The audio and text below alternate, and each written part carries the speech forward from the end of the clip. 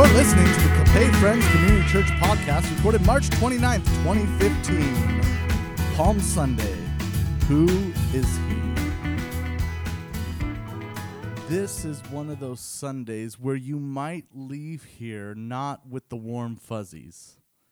And I want to let you know that is okay. Sometimes we come to church and we have those experiences where we feel warm and fuzzy and we know that there is a God who loves us, and he does. But this is one of those Sundays where we are faced to confront our broken and fallen condition, our humanity, and look at the suffering of Christ. So if you leave here a little depressed, I want to let you know that is okay. As we enter into Easter and Holy Week, you can't help but turn on the TV and notice that there is a lot of programming on that has to do with the Bible. Every year, ABC plays the Ten Commandments, right? The Charlton Heston, NRA, Charlton Heston, 10 Commandments, right? And I think it starts about like 8 a.m. and ends about 5 p.m. with commercials and everything. It's like a whole marathon. You have to watch the whole thing. I was noticing, I read an article in National Geographic the other day, and it was a whole article about who is Jesus. The Discovery Channel has a program on, did Jesus actually exist? Who is Jesus? And what I found that these articles and these shows, they all say a lot without laying claim to anything. And that's where we are today. Who is Jesus? Who is the Christ? And Jesus actually asked his disciples this question. Today we're going to be starting Matthew chapter 16, starting in verse 13. Then we're going to move to Matthew 21, and then we'll end in Matthew 27. So if you want to mark those places in your Bible, that's kind of our direction, our trajectory this morning. But we're going to start in Matthew 16, starting in verse 13. Says this, "Now when Jesus came into the district of Caesarea Philippi, he asked his disciples, 'Who do people say the Son of Man is?'" First, I want us to get a picture of the landscape where Jesus and his disciples are. They're at Caesarea of Philippi. It's an area littered with temples of Syrian gods. It's like this mountain community, and there are also these carvings of Greek gods. There's this famous Greek god named Pan, and he takes on the form of half man, half goat, and there'd be these large carvings into mountainsides of the Greek god Pan. Now, people would sacrifice to the Greek god Pan and also do unspeakable things with goats because it was believed that this god brought fertility, brought wealth, and brought blessings. There was also coming out of this mountain was this river, and it's the most important river in Judaism. It's the river Jordan. This is the source of where it sprang to life. Also, in the midst of this landscape, there's white marble temples that are dedicated to Caesar worship, and it dominated the landscape. Your eye looking out couldn't help but see these polished white stones that I imagine you look at it and your reflection looks back at you. And so Jesus, this is the place where he brings his disciples. Of all places, this is where Jesus brings his disciples and then asks them this question: who do people say the Son of Man is? It's as if Jesus, he's putting himself up and comparing himself with all the world powers, all the other gods that people worship, the Syrian gods, this goat god Pan, the Caesar worship that goes on. Jesus, he's putting himself up in comparison with all of these, and he asked his disciples, "Who do people say that I am?" Their response is in verse 14. "Some say John the Baptist, others say Elijah, and others Jeremiah or one of the prophets." He said to them, "But who do you say that I am?" Now, many people in this time were crediting Jesus with being a prophet, but hadn't given him the label Christ or Messiah yet. See, Jesus, he spoke a lot about this alternative kingdom. In Matthew, he calls it the kingdom of heaven. And this kind of gives him this prophet voice. But people haven't associated with Jesus as being the Messiah. So then Simon Peter, he replies in verse 16, "You are the Christ, the Son of the living God." And in this, Peter, he makes two bold claims about who Jesus is. The first one, that he is Christ. And that Greek word Christ, which is Christos, translates to anointed one or king. He calls Jesus king. You are king, you are ruler over everything. Remember in their landscape that they're in, there's the Syrian god, there's these temples to Syrian gods, there's the Greek god Pan, there's Caesar worship, and Peter calls him king. The second statement he makes is very political in nature. It's this, Son of the living God. Now, this isn't a phrase just pulled out of thin air, something that Peter made up on his own, but actually he's grabbing from language that Caesar would use about himself. In fact, Caesar was not just king, but he gave himself the label, he is the Son of God. He himself is a deity, if you will. So Peter's confession is not just about who Jesus is, it's also who Caesar is not. It's not just who Jesus is, but it's who Caesar is not. Goes on, verse 17. Jesus answered him, "Blessed are you, Simon Bar-Jonah, for flesh and blood has not revealed this to you, but my Father who is in heaven. And I tell you, you are Peter, and on this rock I will build my church, and the gates of hell shall not prevail against it. I will give you the keys of the kingdom of heaven, and whatever you bind on earth shall be bound in heaven. Whatever you loose on earth shall be loosed in heaven." Then he strictly charged his disciples to tell no one that he was the Christ. From that time, Jesus began to show his disciples that he must go to Jerusalem and suffer many things from the elders and the chief priests and scribes, and be killed, and on the third day be raised. Jesus, he tells Peter that you are going to play a huge part in the beginning of the church. You are going to be a leader. You are going to lead people. Now, it's interesting that he also encourages and tells Peter that, you know what, nothing is going to stand against you. Nothing is going to stand against my church, against my people. Now, remember where they are. They're in Caesarea Philippi with all these gods and Greek gods and Caesar worship. And Jesus uses this language, the gates of hell shall not prevail against you. It's interesting. This place was actually considered by Jews, they would actually refer to it as the gates of hell. This is where all this worship, all this sacrifice, all these worship of these false gods, it was a terrible secular place. It was called the gates of hell. And what Jesus tells Peter is all of these powers, Caesar and these other gods, will not prevail against my people. Jesus asks his disciples to make a claim about him amongst all the world powers, amongst all the powers that be. This brings us to another scripture in which people are making bold claims about Jesus. Turn forward in the Gospel of Matthew to Matthew chapter 21, starting in verse 1.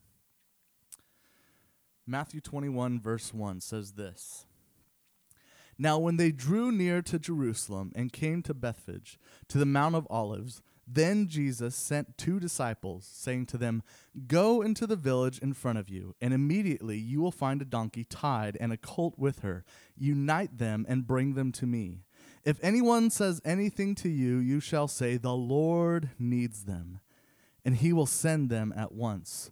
This took place to fulfill what was spoken by the prophet, saying, "Say to the daughter of Zion, behold, your king is coming to you, humble and mounted on a donkey, on a colt, the foal of a beast of burden." The disciples went and did as Jesus had directed them. They brought the donkey and the colt, put on them their cloaks, and he sat on them. Most of the crowd spread their cloaks on the road, and others cut branches from the trees and spread them on the road. And the crowds that went before him and that followed him were shouting, "Hosanna to the Son of David! Blessed is he who comes in the name of the Lord! Hosanna in the highest!" And when he entered Jerusalem, the whole city was stirred up, saying, "Who is this?" And the crowd said, "This is the prophet Jesus from Nazareth of Galilee." It seems as though that the story is building to this one moment. I imagine if they were making a movie of the Gospel of Matthew, the writer would make it seem as though this is the climactic point in the movie, where Jesus, he's coming in on the donkey that was prophesied in Zechariah, and people are shouting, "Hosanna, God save us." This is the point in the movie where we as the reader or viewer of the movie would see that here comes Jesus. Everything's gonna be okay. He's gonna come and establish his kingdom and happily ever after. I imagine it would kind of be like, I don't know if you have seen the movie Into the Woods that came out a few months ago, but there's something great about the stage musical of Into the Woods, because what happens in the first act is it comes to a conclusion, and the baker and his wife have gotten the baby. Little Red Riding Hood and her grandmother have defeated the wolf. Cinderella has her prince. What other characters am I missing? The Jack and his mother are now taken care of, and it seems as though it's happily ever after. And that's the way the first act ends. That's the curtains close, and you as the audience are like, well, what else needs to happen? And so it actually goes on, and then you realize that they have to deal with the consequences of what they have done to obtain the baby and security and defeating the wolf and getting the prince. They have to deal with those consequences. So Jesus, he's riding in, and it almost seems as if it's going to be happily ever after. And just when you think that everything's going to be okay, the next scene, I imagine the people are believing that he is going to go to the house of Caesar and overthrow his kingdom, but in fact, he goes to the temple. And people, they're shouting, "Hosanna in the highest, supreme being, bigger and greater than any other." They're actually singing Psalm 113 and through 118. It's known as the Hallel. They're specifically quoting in this, what Matthew tells us is Psalm 118, verse 25. It says this, get this: "Lord, save us. Lord, grant us success. Blessed is he who comes in the name of the Lord. From the house of the Lord we bless you." And so I imagine here they're thinking the king is coming, and he's going to come and overthrow Rome and the Caesars. And then he takes a detour and goes to the temple. And the next day he's in the temple, and he's flipping things over, and he's upset about how the temple is being used. And we have this scene in chapter 21, verse 42. And they're asking him, "By what power do you do this? Who gives you authority to do this, to teach in the temple, to have authority in the temple?" And then it's ironic that he quotes Psalm 118, verse 22. Get what verse 22 of Psalm 118 says. It says this: "The stone the builders rejected has become the cornerstone." The stone the builders rejected has become the cornerstone. The very song that they're singing, "Lord, save us, Lord, grant us success. Blessed is he who comes in the name of the Lord, Hosanna." A few lines later, it actually says, the stone that the builders rejected has become the cornerstone, that the people, even though they're shouting Hosanna, will eventually reject him. And we see that Act 2, if you will, when Jesus, he arrives, and then he detours and goes to the temple, and he starts to do things that make people uncomfortable. It says in the text, when he came in and people are shouting Hosanna, Jerusalem was all stirred up. And so we're faced with this question: who is God in the midst of ambiguity? When it seems like he's not doing the things that we would expect, when God is doing something different than we had anticipated. They imagine that he's going to come and be king, and he is, but he's doing it in a different way. I find that most people abandon their faith. It's when they expect God to work one way, and in the meantime, he's doing something else. And sometimes it makes us uncomfortable. Sometimes we are forced to wrestle with this. That we expect God to do one thing, then God seemingly does another. A dear friend of mine has experienced this in a very painful and real way. He entered into the ministry with his wife, with looking forward to doing ministry and serving the church and loving people, and I got to serve with him, and then he eventually had the opportunity to go and do ministry in Kansas City, and so he packs up his family into the car. He packs them up into the car, and they leave California to this new church, this new ministry opportunity where he's looking forward to doing God's work in Kansas City. He gets there, and his family has been there for about 9 months, and his wife is feeling homesick and missing California, and she tells him, I want to just go to California around Thanksgiving time and just visit my mom. And so they pull the kids out of school, and she loads up the car, and he wasn't able to go because he has responsibilities at the church, and so they load up in the car, and they drive to California. She says, I'll just be there for a week, and then I'll be back, and we'll do Thanksgiving together as a family. Well, it's the day before Thanksgiving, and he calls her up, and she's not responding. Calls again, she doesn't respond, calls, and it's been about 10 days when he finally gets a hold of her. And this reality is starting to set in that she's not coming back, and when he finally gets her on the phone, he says, You're not coming back, are you? There was a long pause, and she said, No, I'm not. And then she proceeds to tell him that their youngest child isn't even his, and that she has been having an affair for the last 5 years. My friend began to be depressed. In one moment, his marriage was falling apart. The ministry, his career, everything that he had worked hard for in schooling was falling apart. And God seemingly was absent. And he's asking, God, what are you doing in this? Where are you, God? Why am I suffering? Why am I going through this? Isn't that the question we ask when stuff happens and we don't understand what God is doing?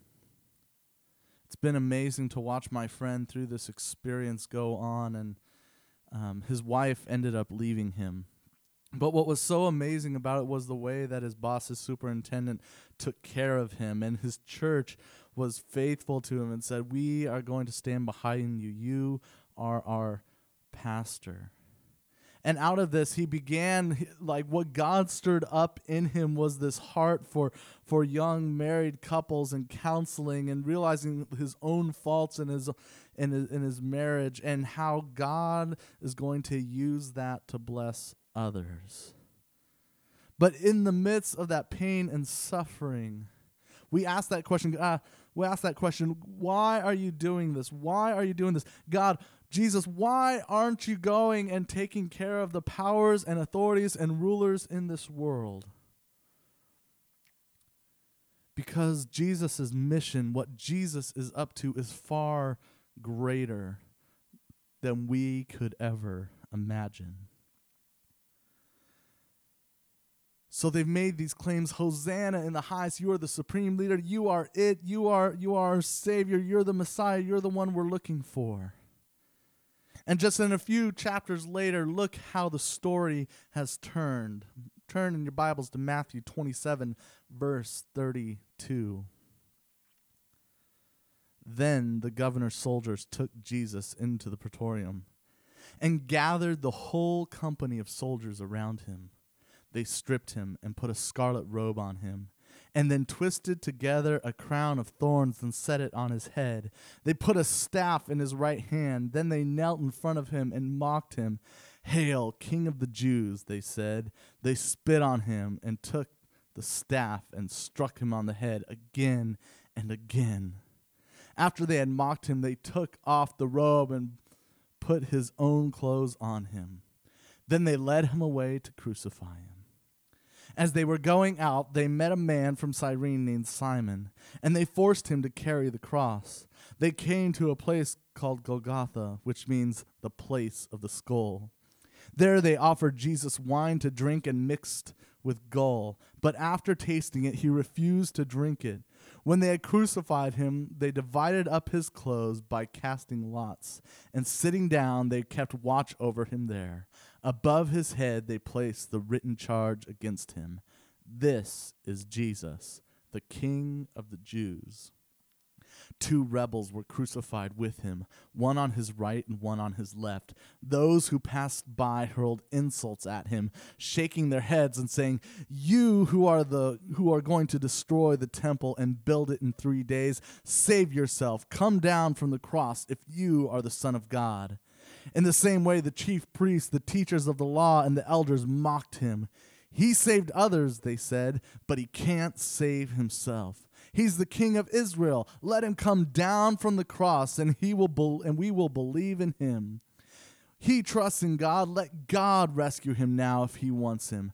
For he said, 'I am the Son of God.'" In the same way, the rebels who were crucified with him also heaped insults on him. So here's Jesus. He's hanging on the cross. And notice who's there. There's Roman soldiers and there's elders and chief priests, and they're hurling insults. When just a week ago he comes into the town and thousands of people are shouting, "Hosanna, Hosanna, God, save us. You are higher. You are the supreme being," as he enters in. A little before that, his own disciples right there amongst him are claiming, "You are the Christ. You are the Son of the living God." Where are they now?